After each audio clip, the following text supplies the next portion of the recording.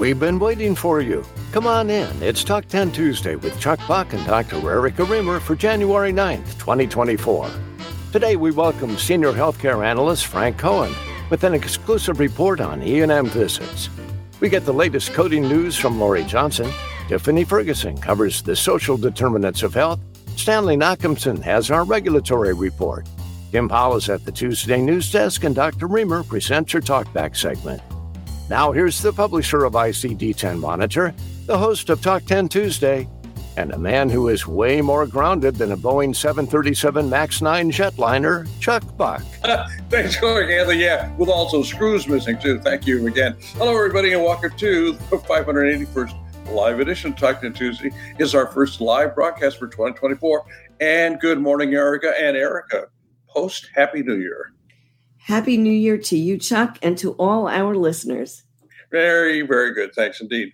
As you heard Clark Anthony announce, Senior Healthcare Analyst Frank Cohen is here today. He's going to report on his study about the 2021 E&M code changes and how they have impacted the 2023 E&M coding. What do you think about that? Well, I'm looking forward to seeing his analysis. Yeah, indeed. So, Erica, what's the topic for your talkback today? Well, I'm going to be revisiting the OIG and HCCs. Excellent topic, Erica. Thanks very much. We look forward to hearing your talkback.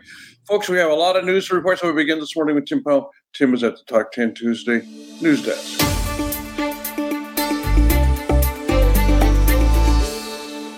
Hey, Chuck, and today I'm going to be talking about the Federal Independent Resolution, the IDR process under the No Surprises Act, and the fees related to that. So the recent final rule issued by the Department of Health and Human Services, Labor, and the Treasury has introduced significant changes to the fees associated with the Federal Independent Dispute Resolution, IDR process under the No Surprises Act. This act, a part of the Consolidated Appropriations Act of 2021, aims to provide a resolution mechanism when disputes arise over payment amounts for out-of-network items and services, including those provided by air ambulance.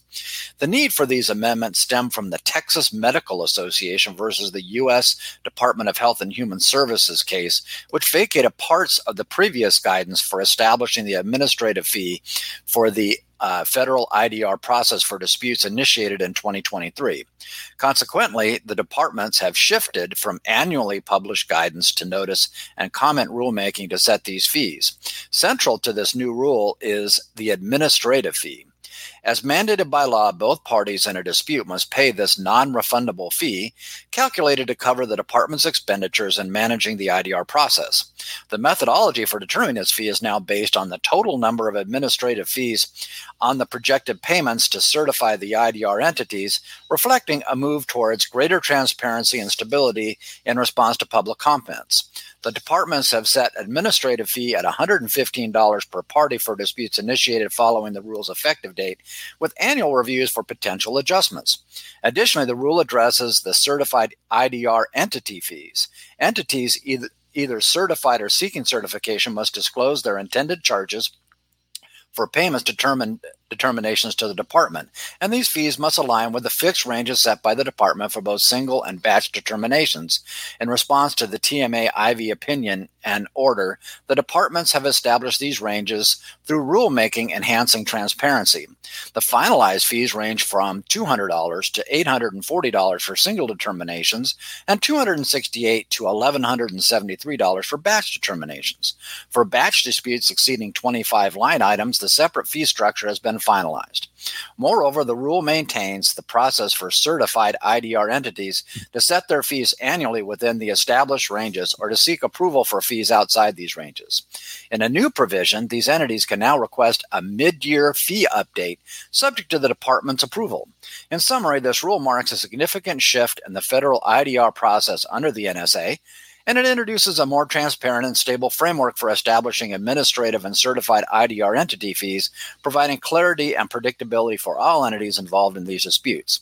So this development is crucial in the broader context of healthcare finance and regulation, as it clearly impacts how out-of-network payments are resolved, ultimately affecting both providers and patients. And with that, back to you, Chuck. Thanks, Tim, very much. That was Tim Powell. Tim is a compliance expert, and he's also the national correspondent for ICD-10 Monitor. Now's the time for the Talk 10 Tuesday Coding Report with Laurie Johnson. And good morning, Laurie Johnson. Good morning, Chuck, and Happy New Year. Good morning, Erica, and Happy New Year to you too and to all of our listeners.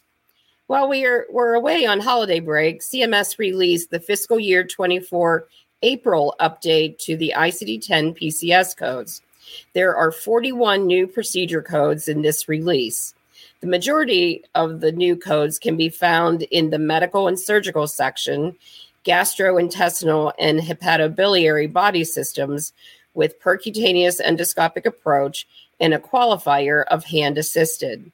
Some examples include excision or resection of right or left large intestine, percutaneous endoscopic, hand-assisted, transfer of the omentum to various locations, open approach, excision or resection of liver, percutaneous endoscopic, hand-assisted. There are also new additions in the new technology section, including XW01329, which is introduction to quatinimab into subcutaneous tissue, percutaneous approach.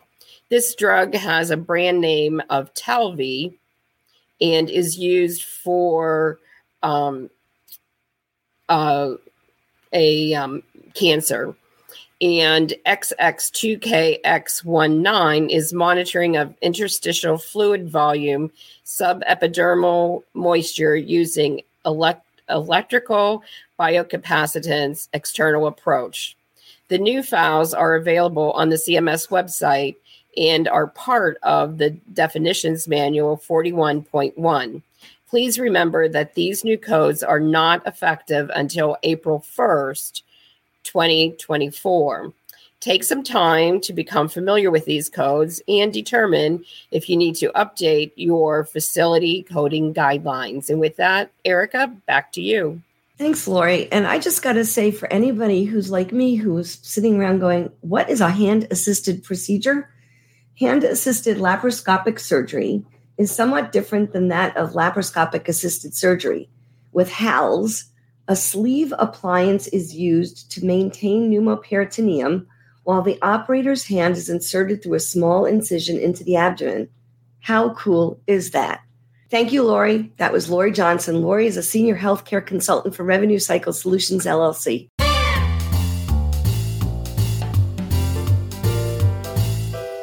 Are you a coding pro or are you just starting your career? Medlearn Publishing has something that's about to make your life a whole lot easier. It's the webcast, The Basics of Interventional Radiology Coding. This exclusive ICD-10 Monitor webcast provides a foundation for interventional radiology coding.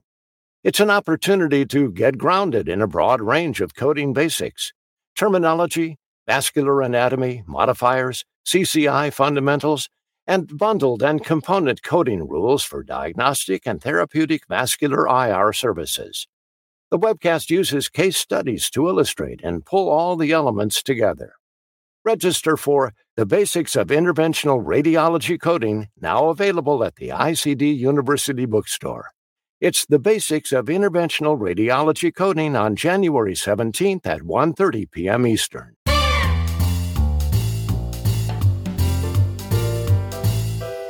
Here now with the Talk 10 Tuesday report on the social determinants of health is Tiffany Ferguson. Good morning, Tiffany Ferguson. Good morning, all, and Happy New Year.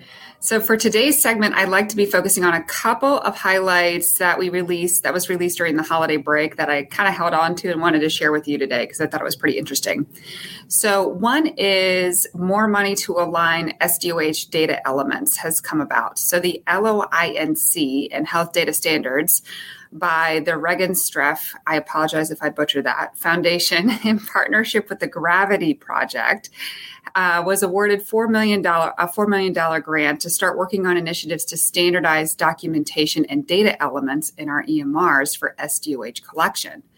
I thought that was interesting because we can see as with the release of all of the different requirements for SDoH, and now that we're capturing it, everyone's kind of home growing this in their own EMR, even though they have similar EMRs across systems. And then, of course, there's different vendors. So this grant is really focusing on aligning those elements, kind of getting together with those vendors to really talk about where are you putting that into your program, so that way individual hospitals are really capturing that appropriately. Oh, yes. So LOINC, thank you. LOINC is an acronym and pronounced as LOINC.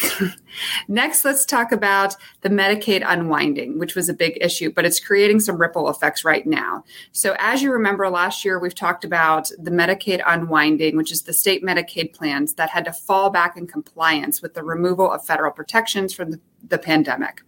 This has been a bit of a struggle, understandably so, with the gap in years now trying to track down and re-enroll and qualify adults and children who are Medicaid eligible. So over the break, CMS made a public acknowledgments commending states who followed auto-renewal practices and condoned 10 states who elected not to expand Medicaid coverage. Originally, it was private. They didn't mention those states, and now it's very public, leading to that because of the increased disenrollment. So those 10 states linked in my article, you can see more details, have a combined rate of disenrolling children more than the rest of the country's enrollment rate. The highest category of disenrollment was 19-year-olds, who accounted for 27.6% across the non-Medicaid expansion states. So federally, CMS is concerned because there's approximately a 35 million child coverage decline between pre-pandemic and 2023 Medicaid CHIP insured lives. Senator Becerra did issue letters which are also publicly available to 9 states who had the highest disenrollment rates by numbers and percentage. Becerra provided recommendations to combat their declining rates and encourage enrollment and healthcare coverage, such as decreasing call times and eliminating burdens and processes for re-enrollment. The letters also called, again, for applicable states to expand their Medicaid coverage and remove barriers for CHIP, such as CHIP enrollment fees and premiums. As we step into the new year, I anticipate we're going to continue to see a mix of things coming out on social needs and healthcare and how they continue to demand our attention in the workforce. The initiative to standardize SDoH data collection is really a positive stride towards greater documentation alignment. However, you can see here from the Medicaid demonstration that continues to be a bit of a hurdle as states are trying to figure this all out and re-enrollment still a couple of years later. Back to you, Erica. Thanks, Tiffany. That was Tiffany Ferguson. Tiffany is CEO for Phoenix Medical Management. Chuck? Thank you, Erica. And folks, be sure to read Tiffany Ferguson's excellent article. It's in today's edition of the ICD-10 Monitor. Here now to report the latest news coming out of Washington is our good friend Stanley Nachimson. Good morning, Stanley. Stanley, there's a lot of stuff going on. What do we really need to know today? At the end of 2023, the department issued a final rule to advance health IT interoperability and algorithm transparency. This rule, which is being formally published in the Federal Register today, actually, updates the EHR certification requirements in several ways. These include transparency requirements for artificial intelligence and other predictive algorithms that are part of the certified health IT to promote responsible AI and make it possible for clinical users to access a consistent baseline set of information about the algorithms that they use to support their decision-making and to assess these algorithms for fairness, appropriateness, validity, effectiveness, and safety. The now requirement is to use the US CDI version 3 as the new baseline standard within the ONC Health IT certification program as of January 1st, 2026. This new version focuses on advancing more accurate and complete patient characteristics data that will help promote equity, reduce disparities, and support public health data interoperability. And the new rule encourages secure, efficient, standards-based exchange of electronic health information under the Trusted Exchange Framework and Common Agreement, or TEFCA, the new National System for Electronic Data Interchange. As of the beginning of this year, the new Medicare physician fee schedule rules take effect. These changes include overall payment rates being reduced by 1.25% in this calendar year compared to last year. CMS is also finalizing significant increases in payment from primary care and other kinds of direct patient care. Medicare will be paying practitioners when training caregivers to support patients with certain diseases or illnesses, such as dementia, in carrying out a treatment plan. The rule finalizes coding and payment changes to pay separately for community health integration, social determinants of health, risk assessment, and principal illness navigation services to account for the resources when clinicians involve certain types of healthcare support staff, such as community health workers, care navigators, and peer support specialists in furnishing medically necessary care. The rule finalizes coding and payment for social determinations of health risk assessment to recognize when practitioners spend time and resources assessing SDoH that may impact their ability to treat the patient. And also, it finalizes implementation of a separate add-on payment for Healthcare Common Procedure Coding System Code G2211. This add-on code will better recognize the resource costs associated with evaluation and management visits for primary care and longitudinal care. Now, anticipating what's going on this year, I expect to see rules for improving interoperability and data exchange among providers, plans, and especially patients, some rules on prior authorization to streamline the process, and perhaps some HIPAA updates on new claims attachments rules, and even a proposed new version of the X12 standard. Stay tuned. Erica, back to you. Thanks, Stanley. That was Stanley Nachimson. Stanley is the founder of Nachimson Advisors, LLC. Senior healthcare analyst Frank Cohen joins us now. He's going to report on his exclusive study of how the 2021 E&M changes have impacted E&M coding for 2023. Good morning, Frank. Welcome to Talk 10 Tuesday. Good morning, Chuck. Thank you, and Happy New Year. So in 2021, CMS released, I guess, probably the most comprehensive set of changes to E&M codes for office visits then since, well, probably 1997. And in 2023, they then extended those changes to most of the other E&M visit categories, including hospital, domiciliary care, emergency room services, and some others. So to better understand the impact on both utilization and the audit results, I conducted a study in December of 2023. And to add some value, I compared this to the 2021 study we conducted back in December of that year as well. And I used 2022 data. So I took 2022 data, looked at the 2021 changes, and then we've looked at the data so far up through November of 2023 in order to see what that comparisons look like. Now, the data are from our users group, just so people understand that. Now, for 2022, my universe consisted of about 4.5 million claims. For 2023, it was about 5.2 million claims. Initial hospital visits showed a shift to the middle level code. So there was a shift up from the bottom, down from the top. Subsequent hospital visits, on the other hand, reported a utilization shift from the two higher level codes to the lowest level code. So we saw a decrease in the utilization distribution within that category. In fact, we saw a 12.2% decrease in the use of the 99233, the highest level code.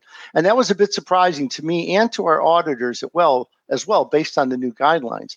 But more dramatic were the changes in utilization distribution for the emergency department codes. And here we saw a very significant shift from the 99282 and the 283s to the 284. And remember, we got rid of the 281. We all thought, well, it's going to show up in the 99282 code. Didn't happen this time. And the apparent recipient of these shifts was that 99284, which had an increase of about 25% in that distribution shift. But the proof, as they say, is in the pudding. In 2022, the audited error rate for the subsequent hospital visits, right, as a category, was around 26%. In 2023, it only went down to 22%. Not a big change in that. And overcoding remained the primary reason for those errors. Now, for initial hospital visits, the changes were a bit more dramatic. We saw a change in the error rate that went from 32% in 2022 to 22% in 2023. And that, by the way, is more in line with the results of the CERT study as well. But the biggest change was with emergency department services, where we saw the error rate go from 20% to only 7%. My auditors tell me that this was due to simplification of the coding guidelines. So you might ask, why is this guy talking about E&M codes on an ICD-10 broadcast? And the reason is because of the increased use of AI in determining medical necessity. Now, AI and machine learning algorithms are becoming more common for looking at the relationship between diagnosis codes and CPT codes to determine whether the service meets their criteria for medical necessity. And the "there" I'm referring to here are the payers. This link analysis is not new, but improvements in technology are and all but guarantee more medical necessity denials, which increases compliance risk and decreases the bottom line. So, conducting regular internal audits is critical to best understand and mitigate our financial and compliance risks. In the immortal words of Adam Smith, science is the great antidote to poison of enthusiasm and superstition. So hopefully Chuck practices can use this study to help them benchmark and better understand their own audit results. And that is the world according to Frank. Thanks, Frank. I think that it's pretty clear that the 99214 increased because medical management is so pervasive. That was senior healthcare consultant Frank Cohen. Frank is the founder of the Frank Cohen Group.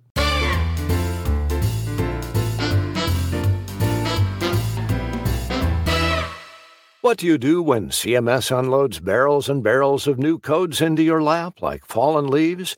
How do you stay on top of your game as a coding genius? You subscribe to the ICD-10 Monitor Coding Portal. For an unbelievably low subscription price of $35, you have access to the superstars of coding, Lori Ann Bryant, Dr. Erica Remer, and Laurie Johnson.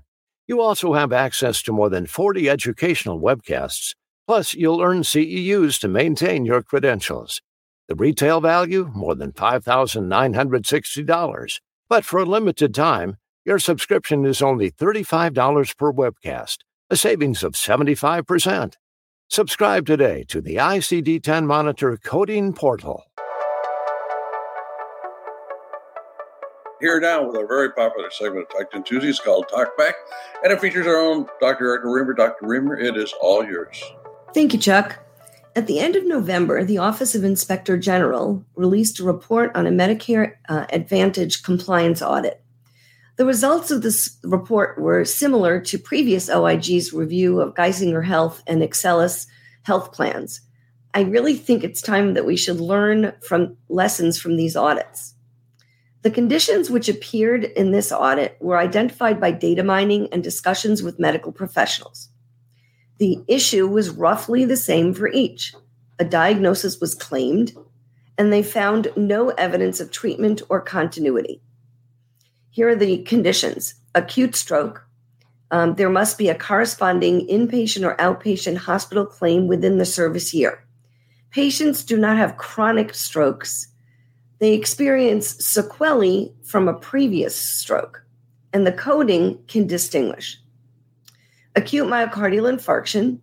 If an acute MI code isn't found on an inpatient claim within 60 days, then the OIG questioned whether a less serious condition wouldn't be more appropriate, like angina pectoris, myocardial injury, or some other ischemic heart disease. Major depressive disorder. If the condition were captured on only a single claim during the service year, but no antidepressant medication was dispensed, the OIG felt the diagnosis might be considered unsupported. Embolism. It was suspicious if there was only one claim and no anticoagulation medication ordered. Vascular claudication. These enrollees had the diagnosis found on only one claim, but had not had one of the diagnoses that indicated vascular claudication during the preceding 2 years. And furthermore, were taking a medication usually associated with neurogenic claudication. And then lung, breast, colon, and prostate cancers. If there was an active cancer diagnosis on only one claim, but there was no surgery, radiation, or chemotherapy administered within 6 months prior to or subsequent to the diagnosis, the OIG concluded that a history of cancer code should have been used instead. So here are the take-home points to me. Diagnoses which are chronic should be chronic. Having a single documentation of a chronic condition, calls into question whether it is really present. Having a chronic condition, which has a standard of care medical treatment, should result in that treatment being prescribed unless there are contraindications or extenuating circumstances, and those should be documented. One of the cancers was denied because only, quote, lung mass, close quote, was documented. This demonstrates the need for post-discharge documentation of pathology diagnoses. There was also a lung metastasis which was submitted as a primary malignancy. The most common issue regarding cancers was not transitioning to history of, and instead being submitted as active current conditions. There are multiple prongs to the approach to this problem. The first is educating your providers on correct documentation and coding. They need to document conditions accurately and precisely. They need to choose the correct code, which is supported by the documentation. When diagnoses evolve to history of, the documentation should follow suit. When a diagnosis is made, medically appropriate treatment should be initiated unless there are extenuating circumstances preventing that course of action, and that should be explicitly recorded in the chart. Your organization should consider setting up a technology solution to ensure that any of the high-risk target conditions have evidence of treatment or explain why treatment is not being undertaken. An electronic medical record for a programmed set of diagnoses, a reconciliation of diagnoses and administration of medication, a second-level review by CDI for high-risk diagnoses. It should be routine practice that when a chronic diagnosis is made, it is documented repeatedly during a service year whenever it is being addressed. In theory, noting a diagnosis once is sufficient. In practice, auditors question chronic diagnoses if they are only mentioned once and never again. If your facility has not taken steps to ensure that HCC diagnoses are properly validated, you are just asking to be the next victim in the OIG's headlights. An ounce of prevention is worth a pound of recoupment. And with that, Chuck, back to you. Thanks, Erica, very much. Excellent topic for your TalkBack. And folks, that is going to be a wrap for this live edition of Talk 10 Tuesday. And I want to thank our panelists today. Laurie Johnson, Tim Powell, Stanley Nachimson, Tiffany Ferguson, Frank Cohen, who reported our lead story, and a very special thank you to my dear friend, Dr. Erica Remer, for co-hosting. And a programming note, there's not going to be a Talk 10 Tuesday broadcast next Tuesday, but we'll be right back here Tuesday, January 23rd. Until then, I'm Chuck Buck, reporting for ICD-10 Monitor and Talk 10 Tuesday. Thank you again, everybody. Have a great week.